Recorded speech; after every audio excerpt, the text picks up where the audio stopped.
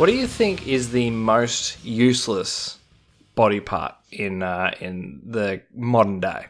I think it's a toss-up between the male nipple or toenails. Like, what do we need toenails for? Why haven't we evolved out of toenails? Hands down the nipple. They're just a hassle. Toenails are for defensive purposes, all right? The Yeah, amount but of we're times not- I've had to kill someone with my toenails is outrageous. Oh, we're wearing shoes. Hello and welcome to your favourite podcast, Brad is a Bad Person. My name is Morgan, I am the host of this podcast, and I don't believe in intellectual property rights. I am joined as always by Lachlan, Ahoy, hoy. who would download a car, and by Brad, Hello.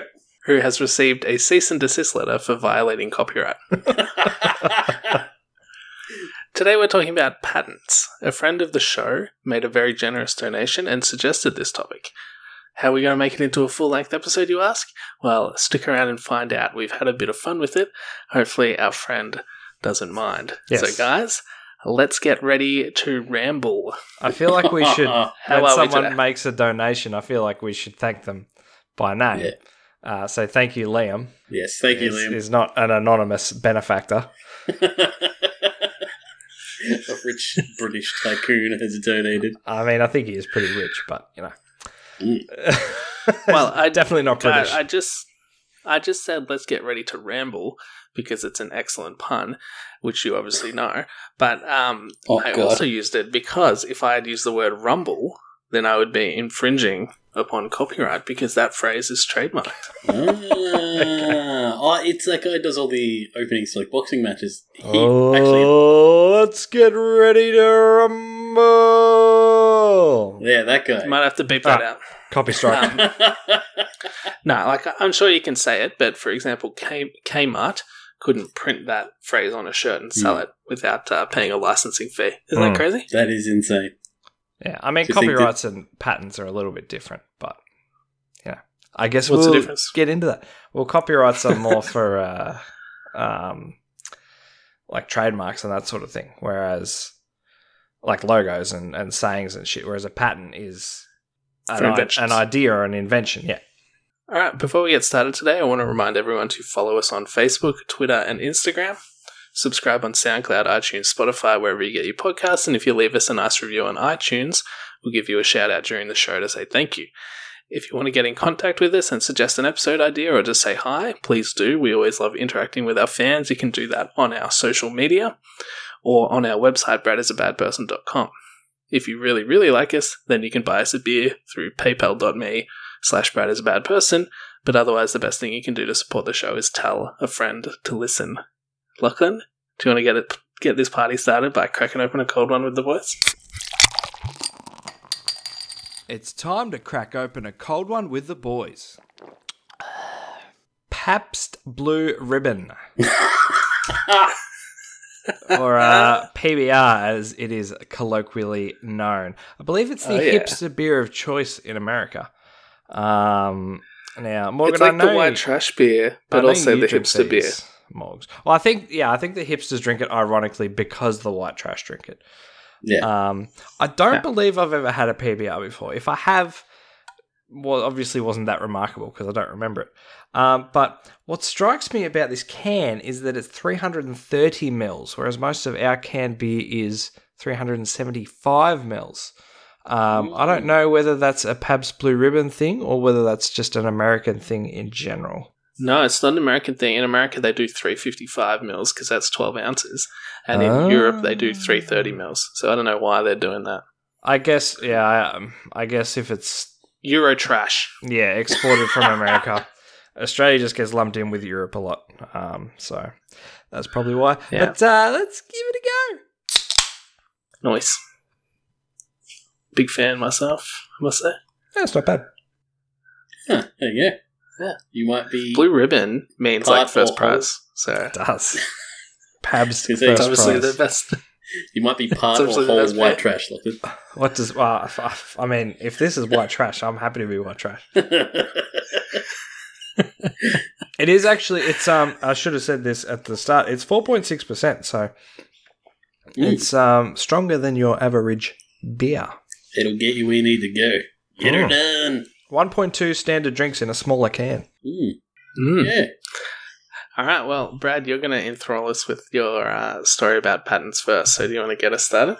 Yes. So this week I found out that Google patents is a thing. I don't know about you guys, but I never knew that Google had categorized all patents, and it's free to view anytime anyone wants to. So I didn't know that, but it doesn't surprise me. It's very cool. But anyway, while I was on Google Patents, I fell down a rabbit hole of patents, and on the other side, I couldn't pick just one. So these are the two patents I enjoyed the most that I discovered this week. Are we all going to switch between patents and patents? I can't help. Yeah, I don't know which is correct. I don't know which one feels more comfortable because I say it so is it like a castle and castle type thing where both are okay? Yeah, I think so. Well, but castle is pretentious and Adelaidean. Yeah. I will do my best to say patents from now on. Okay. That's what I'm going to stick with. I'm going to go with patents. Okay. Yeah, I'll do patents. It sounds more Australian. Well, the first patent to grab my eye was US 321642-3A. Apparatus for facilitating the birth of a child by centrifugal force. Yes, you heard that correctly. A device to assist women in childbirth by spinning them so fast the baby is essentially ripped out of their uterus. Jesus. First patented on the 15th of the 1st, 1963. I'm not sure what George and Charlotte Blonsky were smoking, but when they designed this contraption, I'll have me some of that. Blonsky is very close to Blunsky, I noticed, so... Conspiracy? I don't know. Can I just drop some knowledge on you? There's no such thing as centrifugal force. It's actually centripetal force. Oh, well, it says centrifugal there, so I just... Well, things have changed since the 60s, apparently. They also think that you should give birth to a child by being spun around in a circle very fast, so, you know. Yeah. let's not trust them as the authority on anything. Fair criticism. Anyway, I know podcasts are a visual medium, so you'll have to use your imagination here. This thing looks like a giant lazy Susan with a pregnant woman strapped to one side. The victim of childbirth is then strapped with her legs in stirrups, much the same way as you'll see in any maternity ward. What's not the same, however, is that her pillow is bolted to the bed, her head and neck are strapped to the bed, and a catch net is hooked between her thighs. So hopefully you are now having the same realization that I did the moment I saw that glorified baby sack. This is no gentle therapeutic spin to calm mum-to-be, rather a breakneck ride akin to those required to make it into NASA's space program. As I read on, the patent describes a protective fence surrounding the spinning deck to prevent onlookers from getting too close. This thing is moving so fast that no one can be in the same vicinity of it, just like my Beyblades as a kid. Is this like a caution for the people in the first few rows might get wet? You have to wear a poncho. It's more like if you get too close and get snagged on this thing, you're going to be flung around the room at like 100 miles an hour. So, that being said, the patent wasn't specific about the speeds that could be achieved, but I did find this. It's a direct quote from the application. The maximum Gs that can be used with safety on the particular patient are decided upon before the operation. During the operation, the operator gradually speeds up the machine to the predetermined force which is expected to produce the birth of the child. And if the force does not accomplish this, he does not exceed it unless the physician decides to go into higher Gs. So, not only is this baby going to get up to some serious speed, it's going to take some time getting there. I also don't think we're talking about 2 or 3 Gs here. So, just to give you an idea, the maximum Gs a pilot can handle at 9, and I feel like we're somewhere around 5 or 6 with this thing. Now, a smarter man than me might have been able to figure out an approximate speed given the G-force being exerted on a victim, but I lack the dimensions of the machine because they weren't specified in the patent. I guess you could go as big as you want to or as small as you want to. Maybe you could even have a rotating ring of women around the outside, thus killing I don't know, 12 birds with one stone, so to Two speak. them all in one hit. Yep.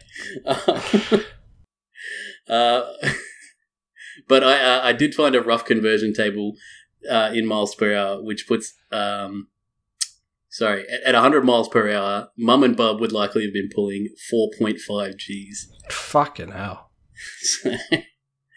Wow. Unfortunately for the world, Blonsky and Blonsky's invention never took off. Oh, But that no. doesn't mean they didn't try. The patent was regularly updated and renewed until its expiration in 1982. So for about 20 years, they tried to get this built. Silver linings, though. If you do want to produce your own Baby Slinger 9000, you are free to do so. That's what I call my penis, the Baby Slinger 9000. Yeah. From one Baby Slinger to another. In regard to patent number US 3216423A, I'll leave you with what made Blonsky and Blonsky think this machine was required. It is known that due to natural anatomical conditions, the fetus needs the application of considerable propelling force to enable it to push aside the constricting vaginal walls, to overcome the friction of the uteral and vaginal surfaces, and to counteract the atmospheric pressure opposing the emergence of the child. In the case of a woman who has fully developed muscular system and has had ample physical exertion all through the pregnancy, as is common with the more primitive peoples, nature provides all the necessary equipment and power to have a normal and quick delivery. This is not the case, however, with more civilized women who do not have the opportunity to develop the muscles needed in confinement. There you go, women. You suck because you're soft and you can't push babies out anymore.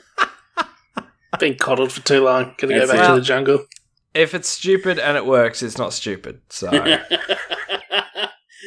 would have loved to have seen a live demonstration of this thing because it just had absolutely. like belts and pulleys underneath the Lazy Susan-esque part, and I reckon it would have been loud as fuck when it got humming. So I'm so sad that it never. Do you think they became put one of mainstream. those whistles on it that like you have on bike wheels and stuff that it gets louder as it goes faster? Makes it sound like a motorbike. But yeah, it was this like when I saw the diagram, and the diagram, had a woman in stirrups in it as well, so it was fantastic to look at. The first thing that I spotted was that baby catching net, because obviously the gynecologist and obstetrician and whoever else can't be on the platform at the same time, No. or else they'd get flung off. So yeah, they need a net to catch the baby. It was just the funniest fucking thing I've ever seen.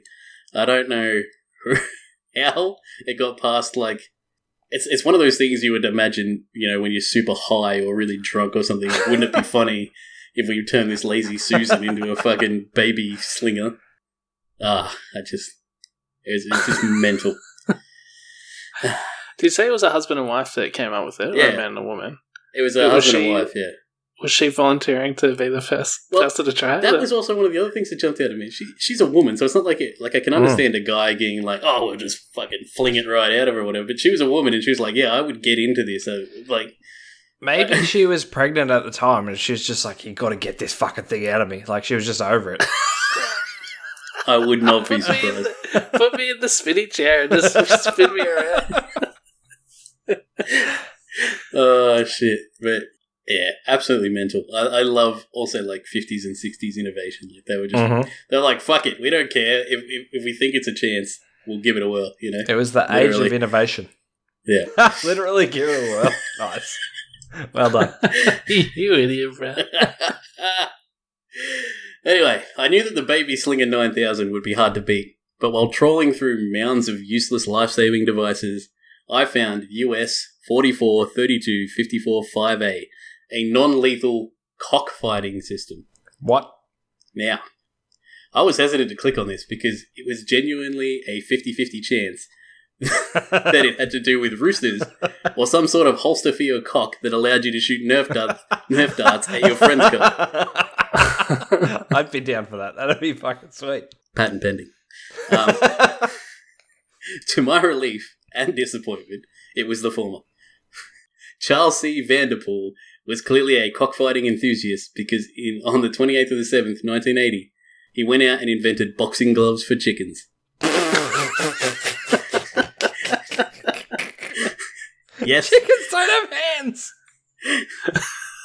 His solution to roosters getting massacred was to throw a pair of boxing gloves on them. Yeah, isn't the whole point that they claw each other and that's how they can actually do damage to each Yeah. other? Now, the more I've been astute to a of few you cockfights in my might time. have I know what's going on. realised that this presents a problem for the sport itself. The Yes. usual manner of victory in a cockfight is to leave your opponent in a bloody mess, soon to be that night's dinner. How, oh how, would a winner be determined if no roosters were slaughtered? Well, Charles has got you covered. Oh, I Quite saw Point that. frankly, system. it's fucking brilliant. A built-in scoring system. Each glove contained a sensor that would detect movement down the axis of a cock's spur. Oh, In a real awesome. bout, this would be determined as a good strike. genius. The glove would then transmit that hit to a receiver mounted in a scoreboard above the arena. Now, there were some limitations. The scoreboard could be no more than 10 metres away from the roosters, or it wouldn't receive any information. And clearly the technical limitations of the 80s kept Charles' invention from going mainstream. Which is excellent news for everybody else, because Charles' patent for the sickest kid's birthday party idea ever expired in 2001. Oh, let's So go I'm on it. pleased to announce Brad is a Bad Person's first ever Kickstarter for Rooster boxing gloves. Early backers will, of course, receive 2 pairs of Rooster Rumblers. I'm still working on the name. To host your very own... That's pretty good, Brad. to host your very own Rooster Fight Club. And if we hit our stretch goal, I'm looking to implement custom patterns and designs. You'll find us on Kickstarter under the fashion section, or simply head to kickstarter.com/crazycocks. But yes, no, this guy was clearly an enthusiast, so that he would like to have his name associated with cockfighting for the rest of his life on the patents page. I want to suggest a new name. Can we call them Cockknockers? Cockknockers! There we go, that's our working name, Cockknockers. Do you think they're PETA approved? It seems like something PETA would be down for. Well, you would think so, Yeah. wouldn't you? Decreasing animal violence. Yeah. I mean, it's a get the best of both worlds. They get That's right. exercise, we get entertainment. That's no right. one Keeps gets everyone hurt. happy. Win-win. It's a win-win. I feel like Peter should be on Mr. Vanderpool's They should be circuit. championing it. Yeah. Brad, considering most cockfights happen in Mexican villages that don't even have electricity, how would they have this Or Michael sort of Vick's scoreboard? garage, yeah. Oh no, that was dog fights, my bad. That was dogs. No, Americans fight dogs, Brad. They're a bit classy over there, right? You know, you gotta go south of the border before you're into the bird world. It's mammal fighting up north. Yeah. Sorry, what was the question? I got put up in fucking Vick's dogs. Do you really think like the places that hold cockfights are really going to have like high-tech systems and stuff like that, like scoreboards and shit like that? Or any real morals or ethics, yeah. Yeah. Like they don't care if the Yeah, it's rooster gets killed. just dinner fighting, so like I don't know. Probably not, but Mr. Vanderpool believed in it because he kept that patent going for 21 years. So He's a visionary. I mean, he was, and I feel like they say like expired, but some of them also say, I think his says that fee required or something like that. So I think someone else can buy the patent now if they wanted to. Oh. Which Maybe I- we should kickstart this. Let's go Yeah, on. no, I'm keen to like we get it cheap, get on the cheap, and that's just the US patent. He didn't go international, so I mean we don't even need to get his patent. We can just Oh, wow. start our own. Let's Yeah. jump on it. Yeah, amazingly, Very nowhere nice. else in the world has anyone tried to patent this idea. ノーコンテキストファクス with ブラッド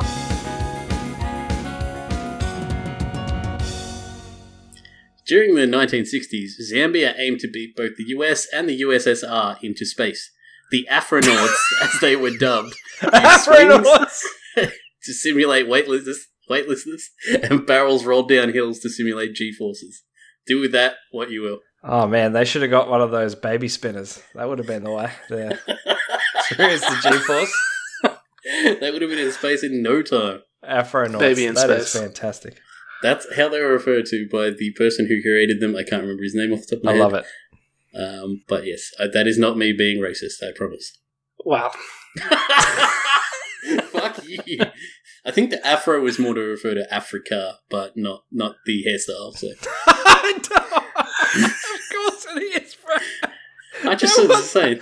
No one thought it was the hairstyle. I just wanted to clarify because I How don't would want people they? coming How at would me. they fit them in the space helmets, Brad? Yeah, Yeah, exactly. Brad.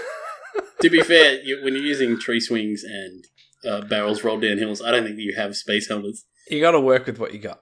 Exactly. It's kind of like Cool Runnings, but it'll work The out. space. What is space? Cool spacings. All right, you got another pattern for us, bro? Or are you still going with that one? Yeah, I was still going with that one. Those were my two favourite. Though I will give you a shout out. Give a shout out to Honourable mention, yeah. Okay. an honourable mention. I didn't prepare solely on this, but I did find a death ray that was launched via intercontinental ballistic missile and used microwaves from a solar array to produce a non-nuclear death ray that could take out entire cities. But also in peacetime, power plants of batteries and solar panels on the ground. And that was patented by the US government. That was painted by some nutjob whose illustrations were fantastic, but he just didn't make the cut this week. Maybe I'll bring it back another time, but his drawings are amazing. I'm still not quite sure how he gets the solar energy onto the intercontinental ballistic missile, sorry. But he did talk about having to have them constantly moving so they'd never be taken by any foreign force. So you would have them on like boats and trucks driving Reasonable. around constantly. He's thought about Very nice. everything, covered all bases. Yeah, it was well thought out. I don't think the technology's there, but I do like the idea. It sounds more like like a John Grisham novel or something like that than a action. Sounds fucking adventure. sweet. That's what it sounds. Yeah. I might bring it up on a wildcard episode or something. Well, Archimedes invented a death ray as well, and it's probably out of patent by now, so Yeah, feel free to rip that off. All right, so I'll go next. Yeah. I'm going to tell you all about 2017. It was a big year for us autistics. Firstly, we had the release of the long-anticipated Season 3 of Rick and Morty, including the inspired episode Pickle Rick, where the main character, I kid you not, turns himself into a pickle. He's called Pickle Rick. It's the funniest shit I've ever seen. Mm-hmm. To be fair, you have to have a very high IQ.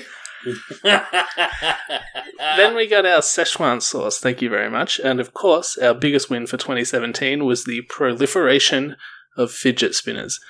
People like me have problems with stimulation. We find it hard not to fidget. And finally, we had something to spin in our hands. Oh no. But it wasn't just people like me. You see, normies and wizards the world over bonded over these stupid little plastic spinny things that just spin. And that's about it. Oh, They no. just spin, really. With millions and millions of fidget spinners sold worldwide, you'd think the guy who came up with them would get rich. But no, the design was never patented. Like pet rocks, Ooh. no one knows why fidget spinners became so popular, and therefore no one predicted it. No one got in on the ground floor Because they're fucking and made sweet. That's why. themselves Check and the this out. inventor super rich. I have one on my desk. You got one Lachlan right is there. currently spinning a fidget spinner. I'm spinning a fidget spinner, baby. Oh my god. Well, Sorry, continue. Fucking hell. that poor inventor. I remember hearing something about this at the time, but I was too busy watching fidget spinner trick shot videos on YouTube to actually read an article about it. So I didn't get the full story. It's so dumb that those videos actually exist. Trick shots with fidget spinners. Have you seen like 1,000-degree fidget spinner versus like X? You know, Oh, God, no. they're so bad. Well, I decided this would be a great topic for our episode on patents. So I Googled that fidget spinner inventor and started reading. Let me read from a Guardian article dated May 5, 2017. Title: As fidget spinner craze goes global, its inventor struggles to make ends meet. As the inventor of the original fidget spinner, the ubiquitous new toy that has become a craze in playgrounds across the world, Catherine Hedinger should be enjoying the high life. But the Florida-based creator is not making a penny off her genius invention, Oh, no. even as global sales of the gadget she envisioned 2 decades ago as a way to entertain her 7-year-old daughter soar into the tens of millions, and suppliers struggle to meet massive demands. Hedinger held the patent on fidget spinners for 8 years, but surrendered it in 2005 because she couldn't afford the $400 renewal fee. Oh, no. I just didn't have the money. It's very simple, she said. Now, while the manufacturers and retailers are selling the modern-day versions of the toy rack up huge profits, Hedinger, 62, is downsizing from her tiny house to a cheaper condo, wondering whether to get her disconnected telephone line reinstated and figuring out how to afford a car. Oh. It's challenging being inventor, she told The Guardian during a coffee shop interview. Hedinger accepts that she would have been able to afford to, if she had been able to afford to keep the patent, she would now likely be sitting on a sizable fortune. Uh-huh. I wouldn't have any problem. That would have been good, she said. Hedinger insists she is not bitter over the opportunity and instead is encouraged by the spinner's sudden popularity. Several people have asked me, aren't you really mad? But for me, I'm just pleased that something I designed is something that people understand and really works for them. Oh, that's a good attitude to So have. then it goes into how she invented it in one summer, a couple of decades ago. Mhm. And then it says she also flew with her daughter to Washington, D.C. for an appointment with the U.S. Patent and Trademark Office and secured a patent on her design in 1997. So she put the effort in. Okay. Yeah, and then it goes on a bit more. Couldn't get a retailer on board. Sad story. Damn. She should have gone on Shark Tank. They would have been all over it. Undeterred, Hedinger is currently working contract engineering jobs to earn income while helping advise others at meetings of the Inventors Council in Central Florida. And also has plans to manufacture and sell her original spinner design if a Kickstarter appeal can raise enough funds. So does no one hold the patent then if she's making the original design? I feel like some... Well, it is not quite how things could have turned out had she retained the fidget spinner patent and secured her financial future, but Hedinger insists she only has one regret. I would probably be doing more inventing, she said. That's the end of the article, but the article ends, as every Guardian article does, by saying, news is under threat. Just when we need it most, millions of readers around the world are flocking to The Guardian in search of honest, authoritative, fact-based reporting that can help them understand the biggest challenge. And then it hit me. This is The Guardian.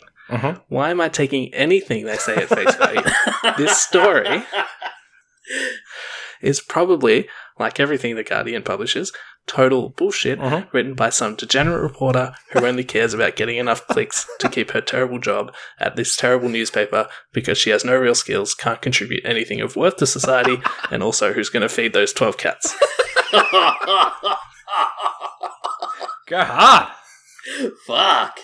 So thank you, Guardian, for begging for money at the end of your article, because for a second there I forgot that I was reading The Guardian and I was taking what I was reading at face value. So, how bad was it? Well, it was actually even worse than I thought. I was expecting a bit of hyperbole, a bit of exaggeration, maybe just a bit of good old-fashioned negligence. But even I, a seasoned Guardian skeptic, was shocked by the absolute malfeasance and brazenness of this reporter. Oh. So let me fact-check this article, which was written by a gentleman named Richard Luscombe, who, as of recording, has not responded to multiple requests for comment. Oh, no. You actually contacted him? Yeah, he's ducking me. Oh. Big time. Can't handle the heat. Get out of the kitchen. Yeah. So, firstly, Catherine Hedinger did not invent the fidget spinner. What? So that's a bad start. What? The entire premise of your article is that she deserves to be profiting off her invention, but it turns out she didn't even invent it. What? So, Catherine Hedinger... Why is she saying she didn't? That's like me saying, I invented engines. Engines or engines? Can I just... I just want to raise a point here while we're on it. Brad, why do you say engines instead of engines? No, it's just an enunciation thing, really. My brother was listening to our Air Crashes episode, and he said to me, he came into the room, because I'm working from my parents' place during this lockdown, came into the room and he said, why does Brad say engines? I can't listen to this because he keeps saying engines instead of engines. And I said, yep, you try working with him. Oh, I would like to say to Daniel, I'm assuming it was Daniel, I doubt it was Brendan. Yeah. No, Brendan doesn't listen. I appreciate that you have made the logo for this podcast. It was good visual design work, but go fuck yourself.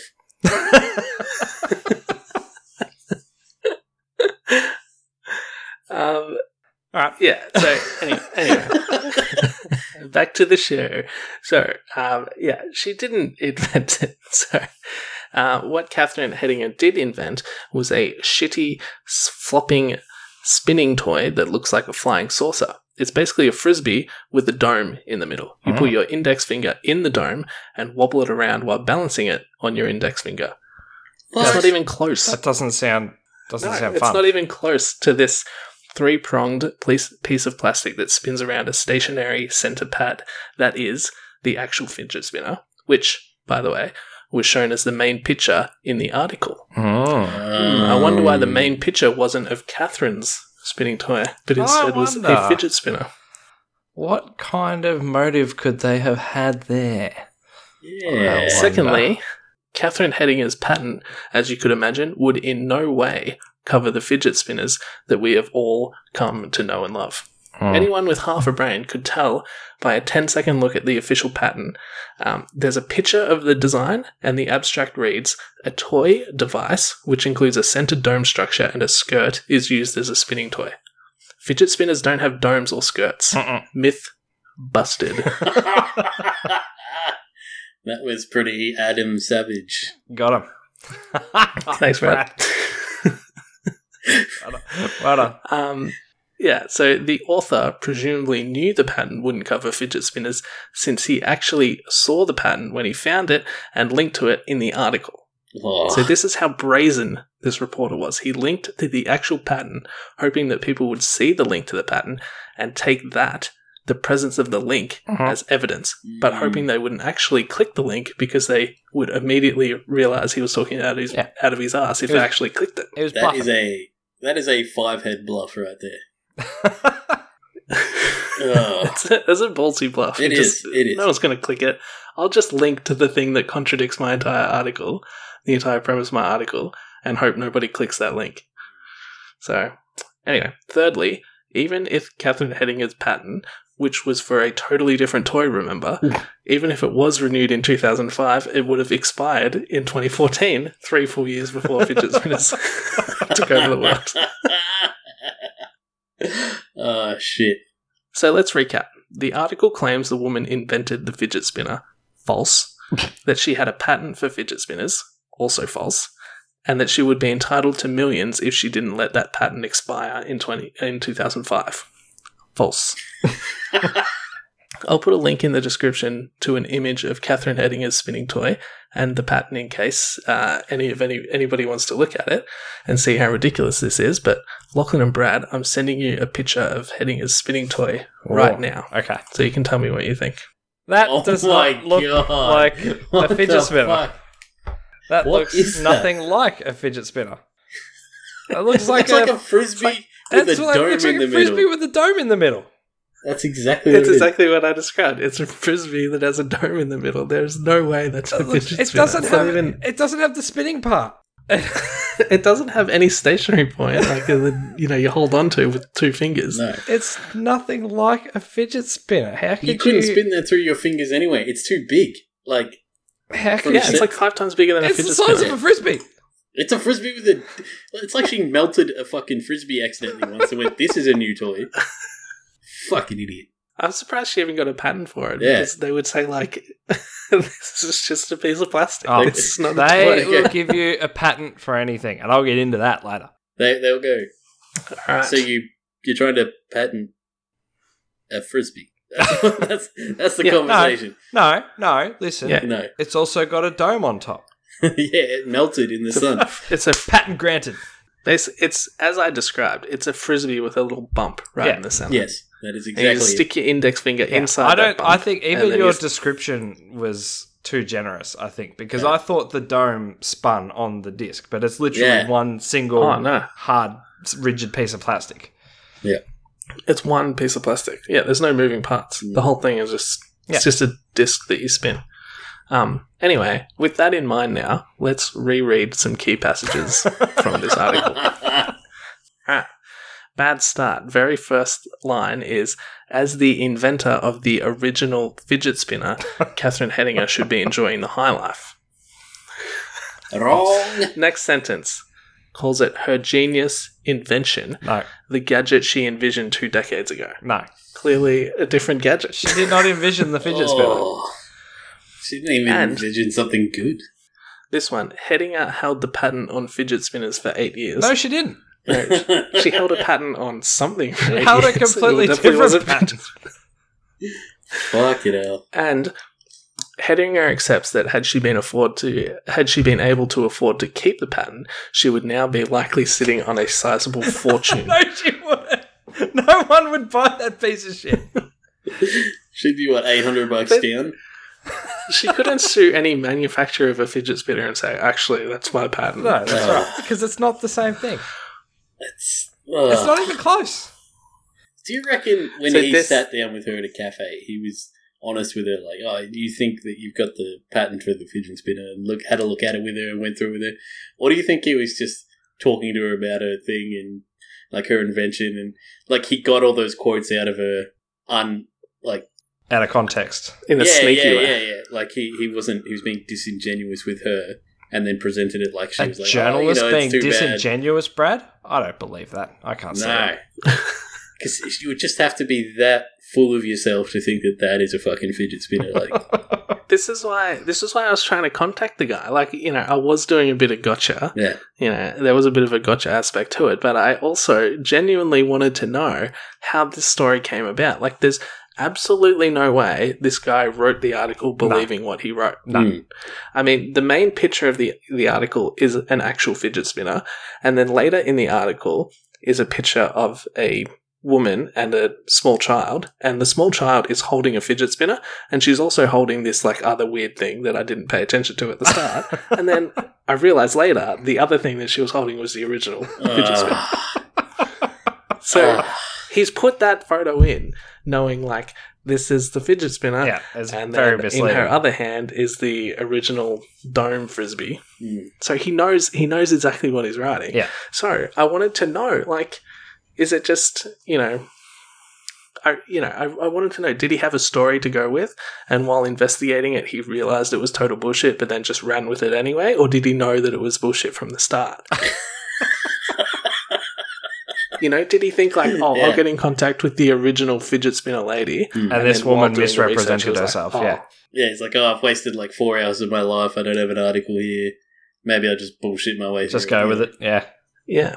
Need them clicks. Exactly. And why didn't he ever issue a retraction for the story? Because other news outlets started publishing like, the woman that everybody says is the OG fidget spinner lady is not really it's not really the same thing. And he never issued a retraction, that a Guardian never deleted the article. So like, how did it even get Yeah. to be published? Did an editor at the Guardian read over it and check the facts, or did they just publish it without any oversight? I reckon the publisher, or the editor, sorry, looked at it, saw that he had the link there and went, yeah, no, he's probably got himself covered.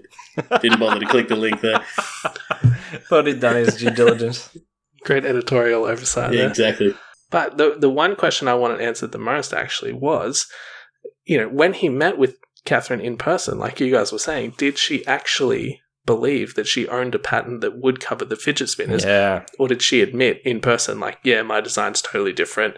There's no way I would have covered that, and it would have expired anyway. Like, is she self-aware, or does she actually think that her shitty design would somehow make her a millionaire if she only had a patent for it still? If she's the kind of person to go and put a patent on a warped piece of plastic, I think she's probably the same type of person to believe that she invented the fidget spinner. Yeah, okay. That's it. Well, the other thing is that she just fed him the quotes that he wanted, because she was like, oh, cool, I'll get a news article written about me, and this will be like my 15 minutes of fame. This will be interesting. That is also possible. Maybe she thinks that because her thing spins and someone maybe saw it and then like derived it from that, Maybe that's how she's seeing it, as the inventor of the fidget. You'd have to be pretty fucking deluded to believe that. Yeah, she thinks her toy is totally, totally different, but it may have somehow inspired the fidget spinner. That's the only thing I can think of. Like, that's the only way you can draw a comparison between those. Is that they both are near fingers and spin. Was hers called a fidget spinner, maybe?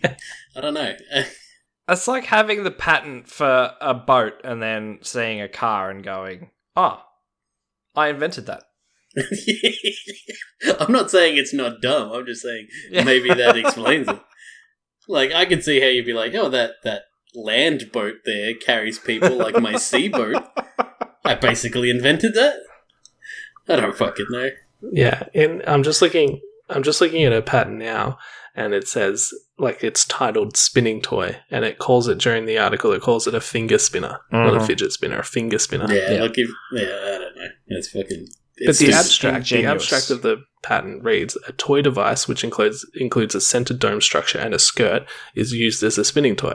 Like, so that's very specifically... Even the description, you can tell it's different. Yeah. If the description was super vague, I could kind of see how you could make that link. And again, I'll talk about that a little bit later.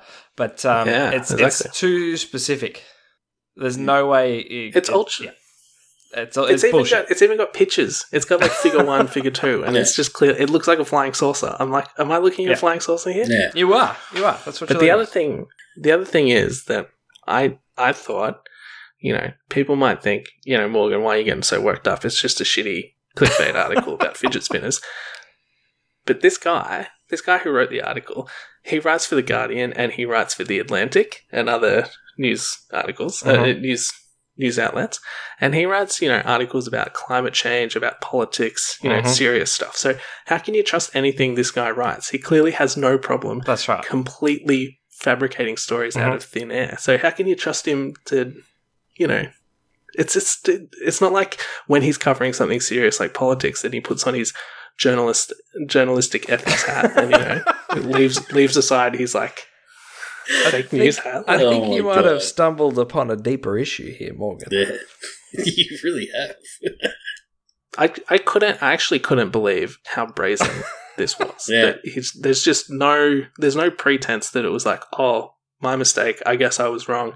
I'll fix up the article and I'll issue a retraction and I'll delete the article. Like, he knew. There's no way he could have not known that he was publishing total, utter bullshit. And I think that's why he's ducking me when I'm asking him the hard questions.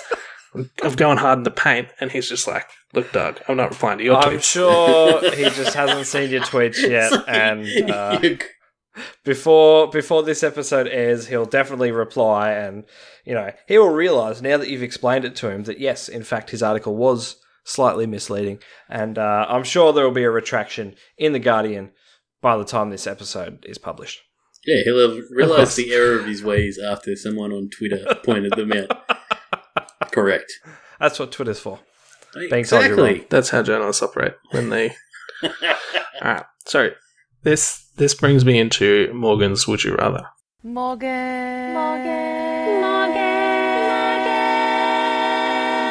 Morgan's Would You Rather.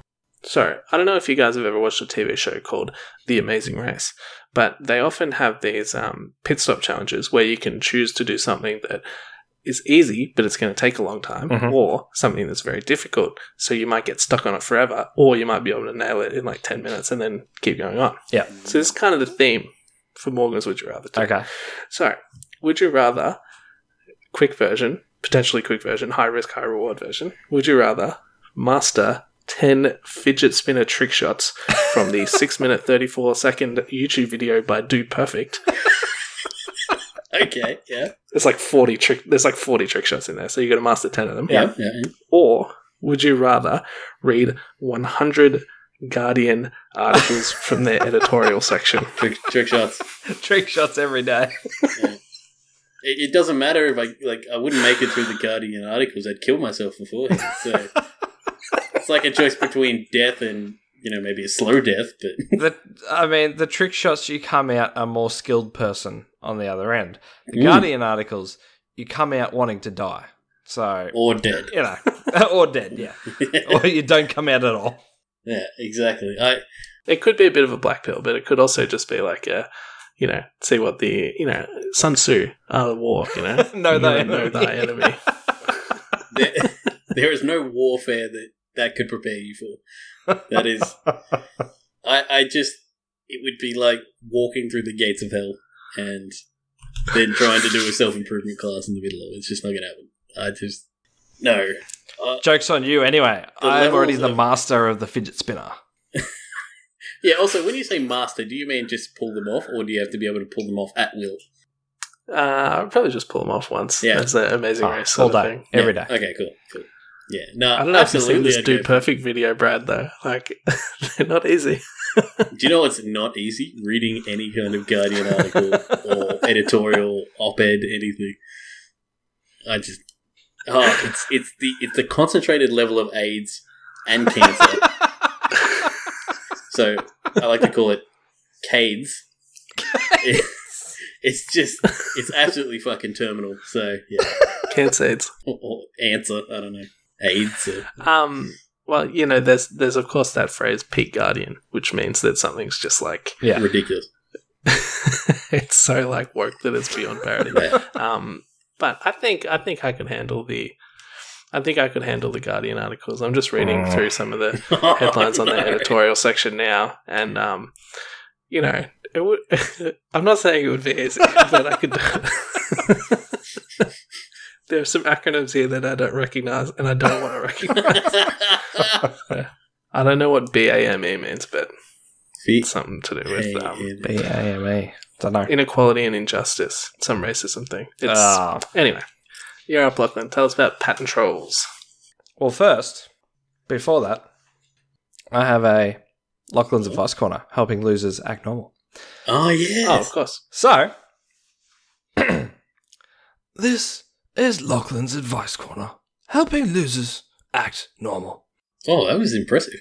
Thank you, David Attenborough, for that. Yeah, it was pretty good. I'm Come out Okay, of nowhere. so this week I got a letter from Anonymous, or Anony Mouse. I don't know if that was intentional or they just don't know how to spell. But that's not the advice they're asking for.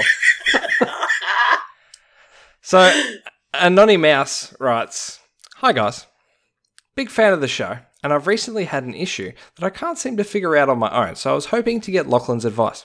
You've come to the right place, Anony Mouse. Ooh. I have a friend of mine who I've been friends with for years. He's an alright guy, but I'd cut him off if I wasn't too old to make new friends. Anyway, he's always making retarded jokes and he's not funny at all. He sends me weird Snapchats that aren't funny, a lot of which are extremely homoerotic. My question is twofold. Is it worth it to keep being his friend? And if so, how do I tell him to stop? He's not funny, and neither are his snaps. Thanks in advance, Anony Mouse." Well, Anony Mouse, this is something I have experience with as well. Something I have to deal with in my day-to-day life. And honestly, my advice is no, it's not worth being his friend. You just need to cut him out. It might be hard. You're probably going to upset him, but you'll be better off. Just cut that tie and both move on with your lives. Yeah, just get over it. It's like peeling off a Band-Aid. That's right. Mm. That's excellent advice. Alternatively, you know, he's probably a nice guy, and you know, maybe other people find him funny.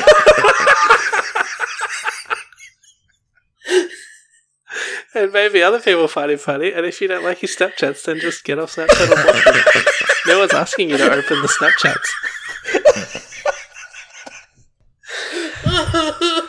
Okay. Oh, That good was advice. Lachlan's Advice Corner, helping losers act normal. Thank you, Anonymous Mouse, for the question. We Yeah. appreciate it.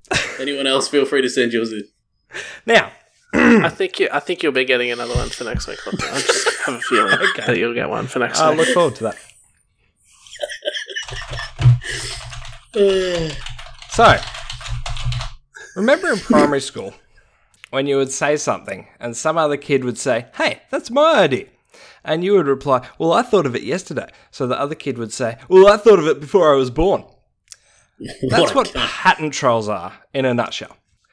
Patent trolls register or buy very broad, very vague patents, often relating to emerging technologies, then file patent infringement lawsuits against companies who utilize those ideas or mechanisms in their products. That explanation in itself is a bit vague. just like the patents that the patent trolls register. So let me give you an example. In 1994, a software developer named James Avrich released a screensaver for sale that would have the Energizer Bunny pop up on your screen. It's cute. And he had permission from Energizer to use the rabbit, so no worries, right? Wrong. Avrich was hit with a lawsuit for infringing a patent that describes showing a logo on a digital screen. That's any logo on any screen. Avrich was able to use friends in the media to spread the story and get the troll to back down, but can you imagine if he had settled that case or, worse, fought it and lost? Every company in the world would have to settle with or buy a license from this scumbag. Oh. Not everyone has the stamina or connections to make these ludicrous cases go away, though. The majority of patent troll cases are settled. The reality is that it's simply faster and cheaper to settle than it is to fight in court. When you're a business, your top priority is the bottom line, regardless of whether you're in the right or not. And that's exactly what the patent trolls want. They don't want to go to court. They just want you to think they'll go to court. And they'll point out to you how annoying that whole process will be.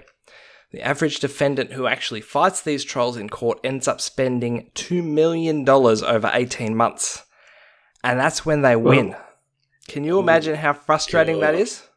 Knowing that you're right and having to fight it and spend all this time and money anyway? It's no wonder that most choose to settle out of court. Fuck. I watched a TED Talk by Drew Curtis, the founder of Fark.com. That's Fark, not fuck. F-A-R-K.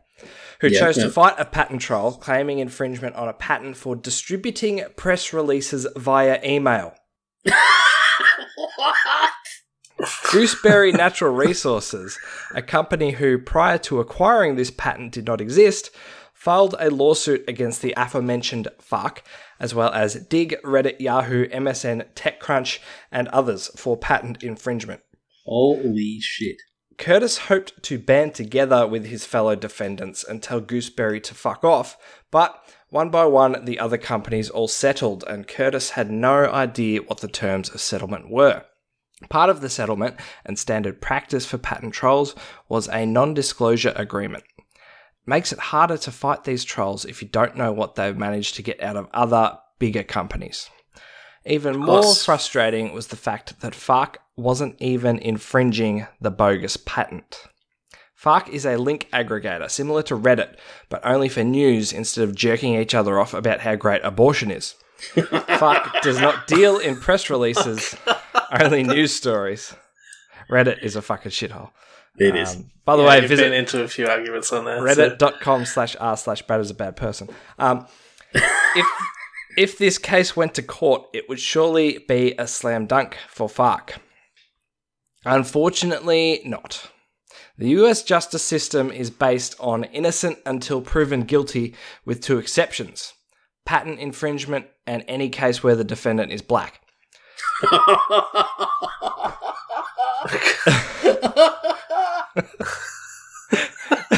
Fucking hell. I did not expect that. I was like waiting to learn something. Like, oh, patent infringement and fucking hell. It is assumed that the US Patent Office only awards fair, reasonable, non-obvious, and that's the key word, non-obvious, patents. So if you are accused of patent infringement, it is up to you to prove that either you are not infringing the patent or the patent is bullshit. It's very difficult to prove a negative, and it's even harder to convince a government that it is capable of fault. Curtis managed to get Gooseberry to drop the lawsuit by proving that he would fight for the principle and not just the outcome. He was willing to throw more money at lawyers than he would ever have lost to the patent trolls. And that's the key to fighting them. Either make it very clear that you have no money, or you have so much money that you can outlast them. These patent trolls generally employ lawyers who work on contingency. That is, they only get paid if they win. If it becomes clear that they're not going to get anything out of you, then they'll quickly lose interest. So what can be done about these patent trolls? Maybe the US Patents Office could be a little more selective with the patents they grant? Not likely. What about legislation? In 2013, a bipartisan bill was passed through US Congress that would have forced plaintiffs in patent infringement cases to pay the defendant's legal fees in the case that the plaintiff lost. That would have stopped the patent trolls in their tracks. Surely, you're not going to go out and file bogus lawsuits knowing that you'll probably lose and have to pay for the defendant's legal fees when you do lose. Seems reasonable. There's no money to be made there. But the bill was killed in the Senate at the very gentle encouragement of lobbyists representing trial lawyers. Oh. As always, the government is corrupt and useless, so the free market is here to save the day. A software engineer named Alexander Rebin has created an algorithm that spits out a continuous stream of vague invention ideas that are then published on his website. In applying for a patent, you are expected to show that there's no prior art. The thing you're patenting hasn't been done before. Well, any stupid and vague patents that are granted in the future are going to be nullified thanks to allpriorart.com. Some of my favourites from the over 4 million ideas listed on the website are: Holy shit. an apparatus to stir liquids. Packaged water. That's genius. That could take off. A cushion on a seat. A cushion on the seat. A virtual image of a real object. And this one probably won't thwart any patent trolls, but I just think it's great. A vending machine that creates a mask of the person standing in front of it. Ooh. That's actually pretty good. Yeah, Why do you I need can a get mask behind of your own face? That's sick. It can only make a mask of the person standing in front of it. Why would you need that? Uncanny Valley. Yeah. What if you want to... wait. No, what if you wanted to pull off a robbery, right? And then so you wear the mask, right?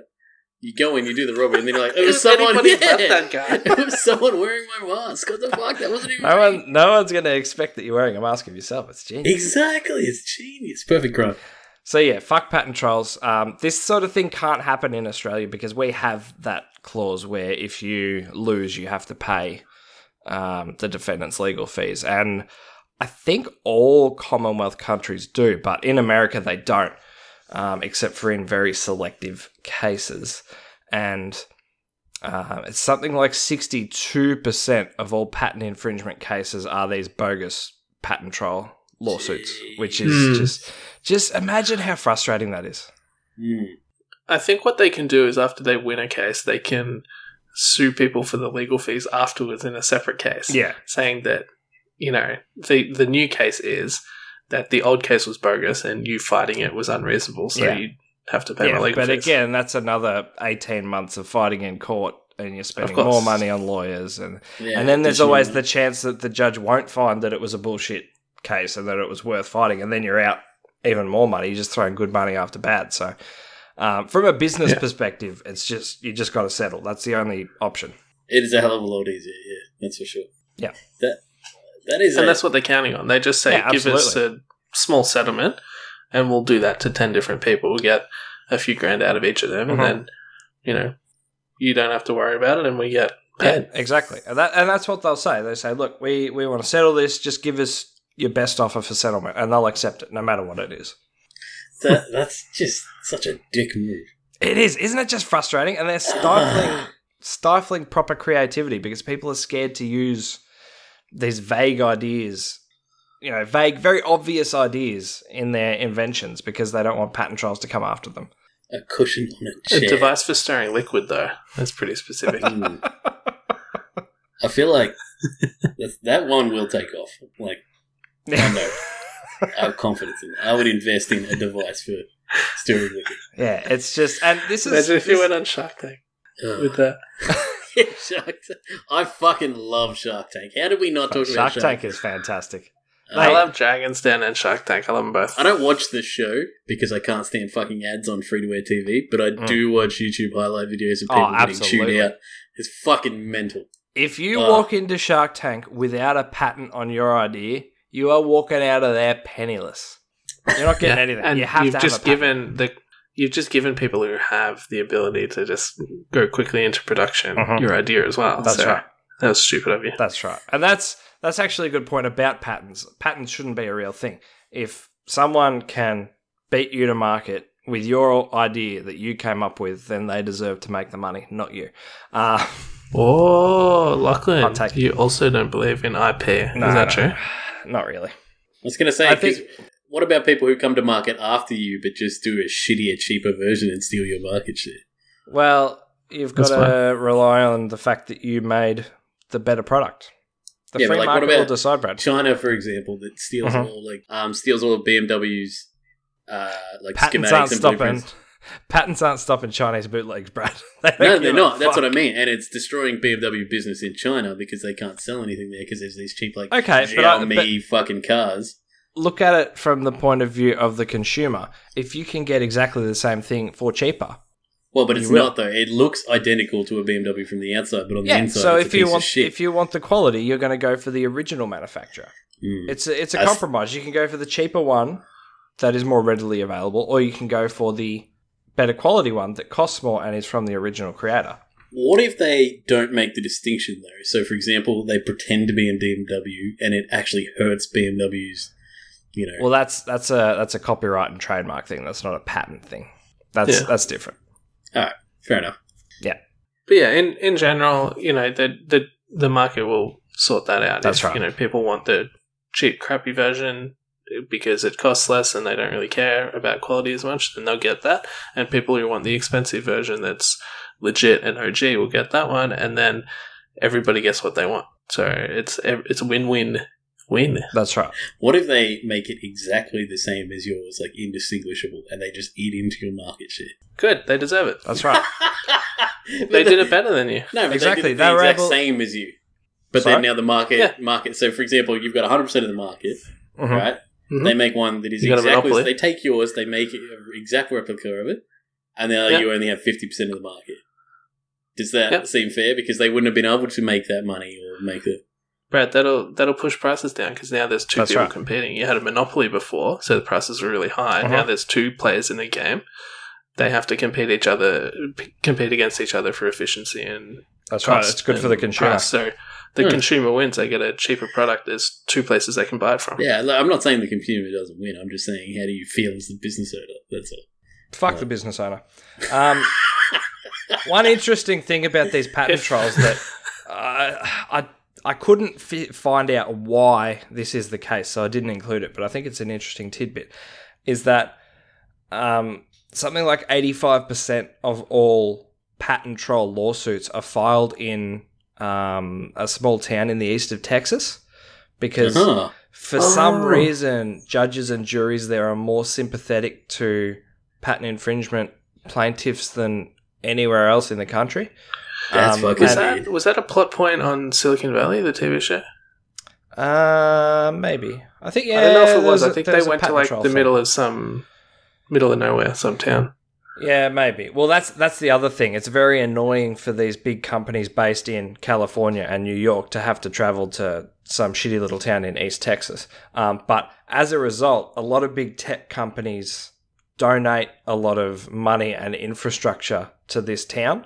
Like right outside the courthouse in this town, in fucking Texas, there is a big outdoor ice skating rink that Samsung built and maintained. Holy Because shit. they keep getting hit with patent troll cases, so they That's want to win favour mental. with the town.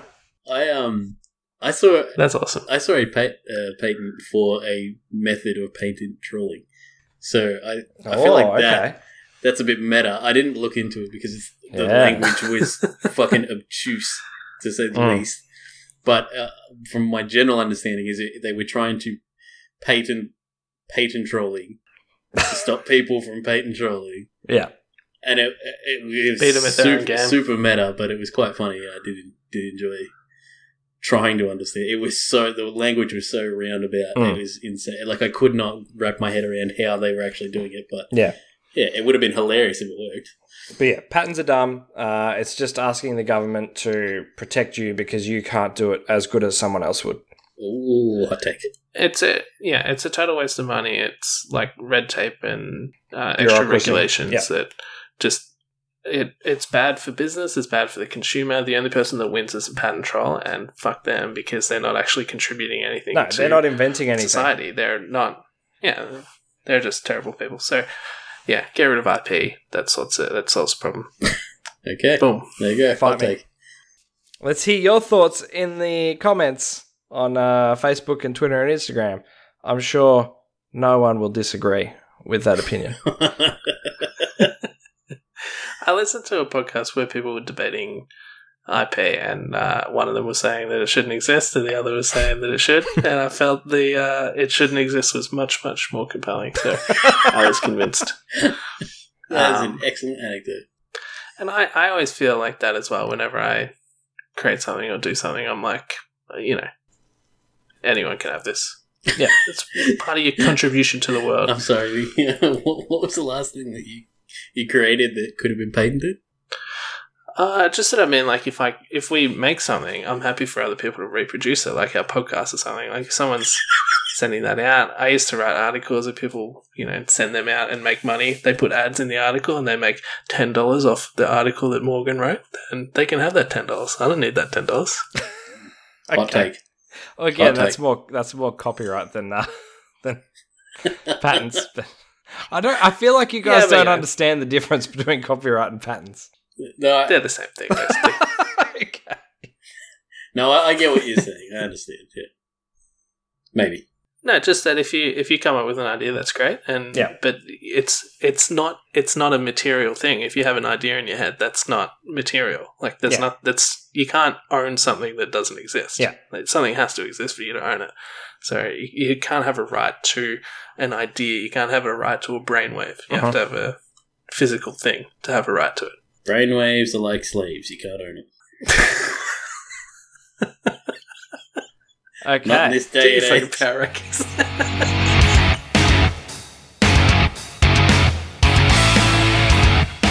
Brad's Power Rankings.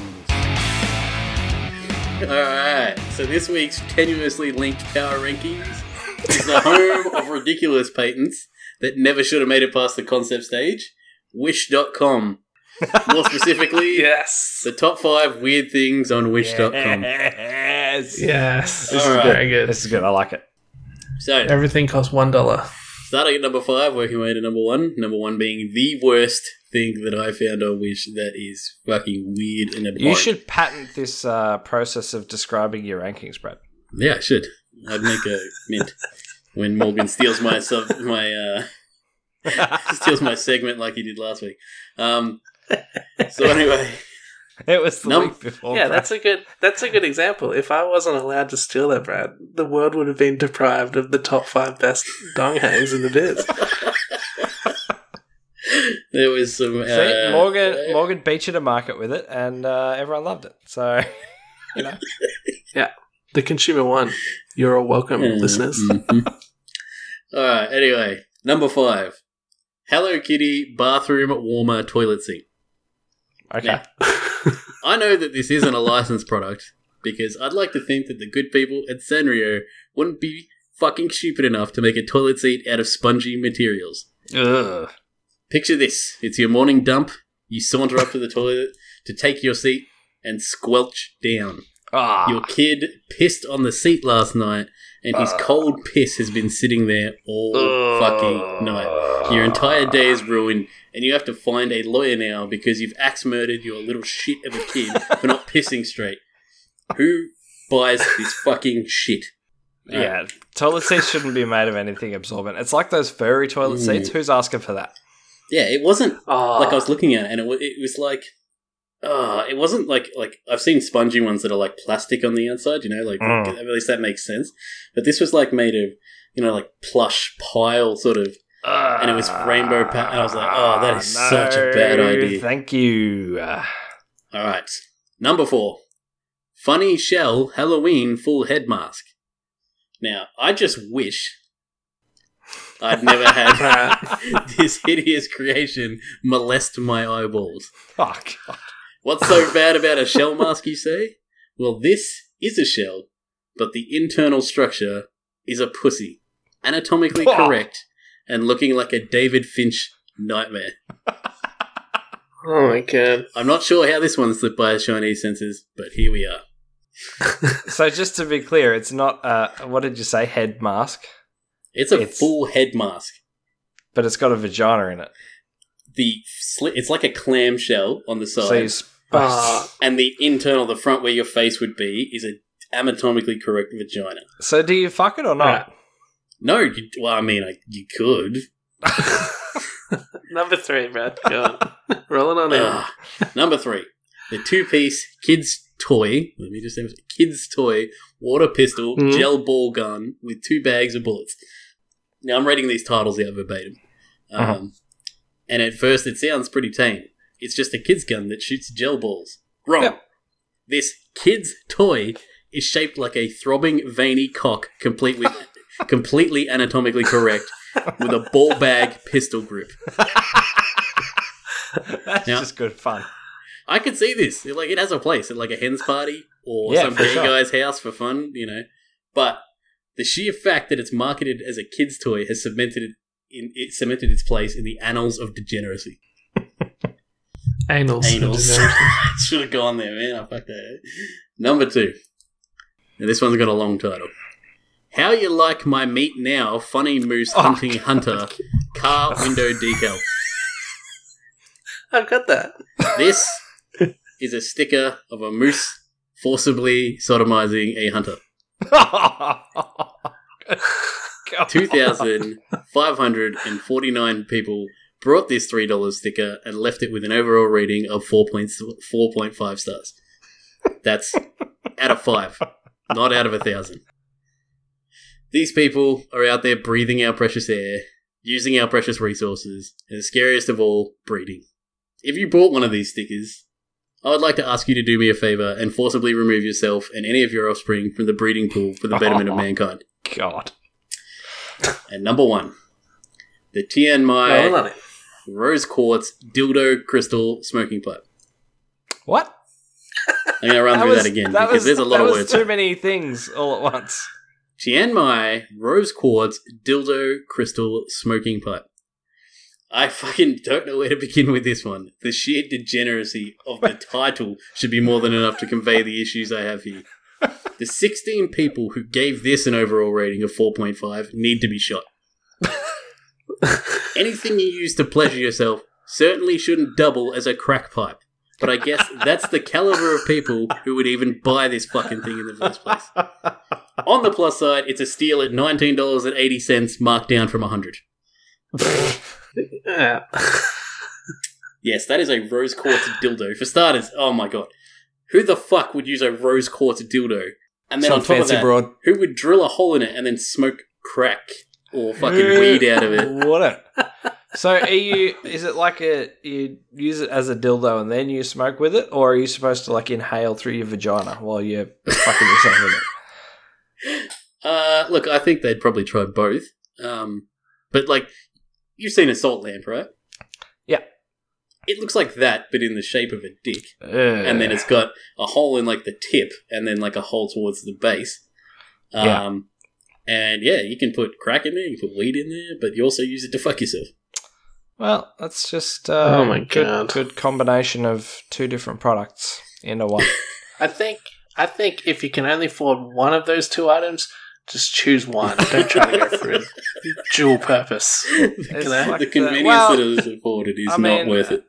A pipe and a dildo are two things that you can like DIY with stuff lying around the house, so you probably don't need to buy either, to be honest. Yeah, you can use fruit for both of those things. That's right. Mm-hmm. But I don't know, are they going to look as good on your nightstand? Yeah. Oh, not nightstand. Mantelpiece, Brad. I'm showing that off. And the more I think about it, it's like how rough is like rose quartz going to be on your asshole or vagina? Like, it's just not going to be pleasant. Oh, hey, I've got this new sandpaper dildo. Give that a whirl. Okay. Fuck it out. That'll do. Thank you everyone for listening. This has been Brad is a Bad Person.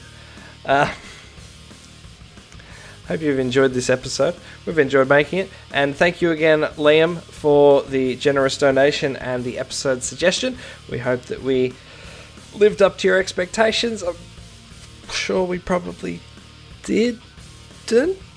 I'm sure when he wrote that email, he did not envision us talking about sandpaper dildos. Oh, and he wanted us to mention Olivia Munn. He says she doesn't get enough recognition. But let me tell you, it's two big recognitions that I like about her. I don't know. I've got a rose quartz dildo crack pipe for her, if you know what I'm saying. Alright, thank you again for listening. And please share these episodes with your friends.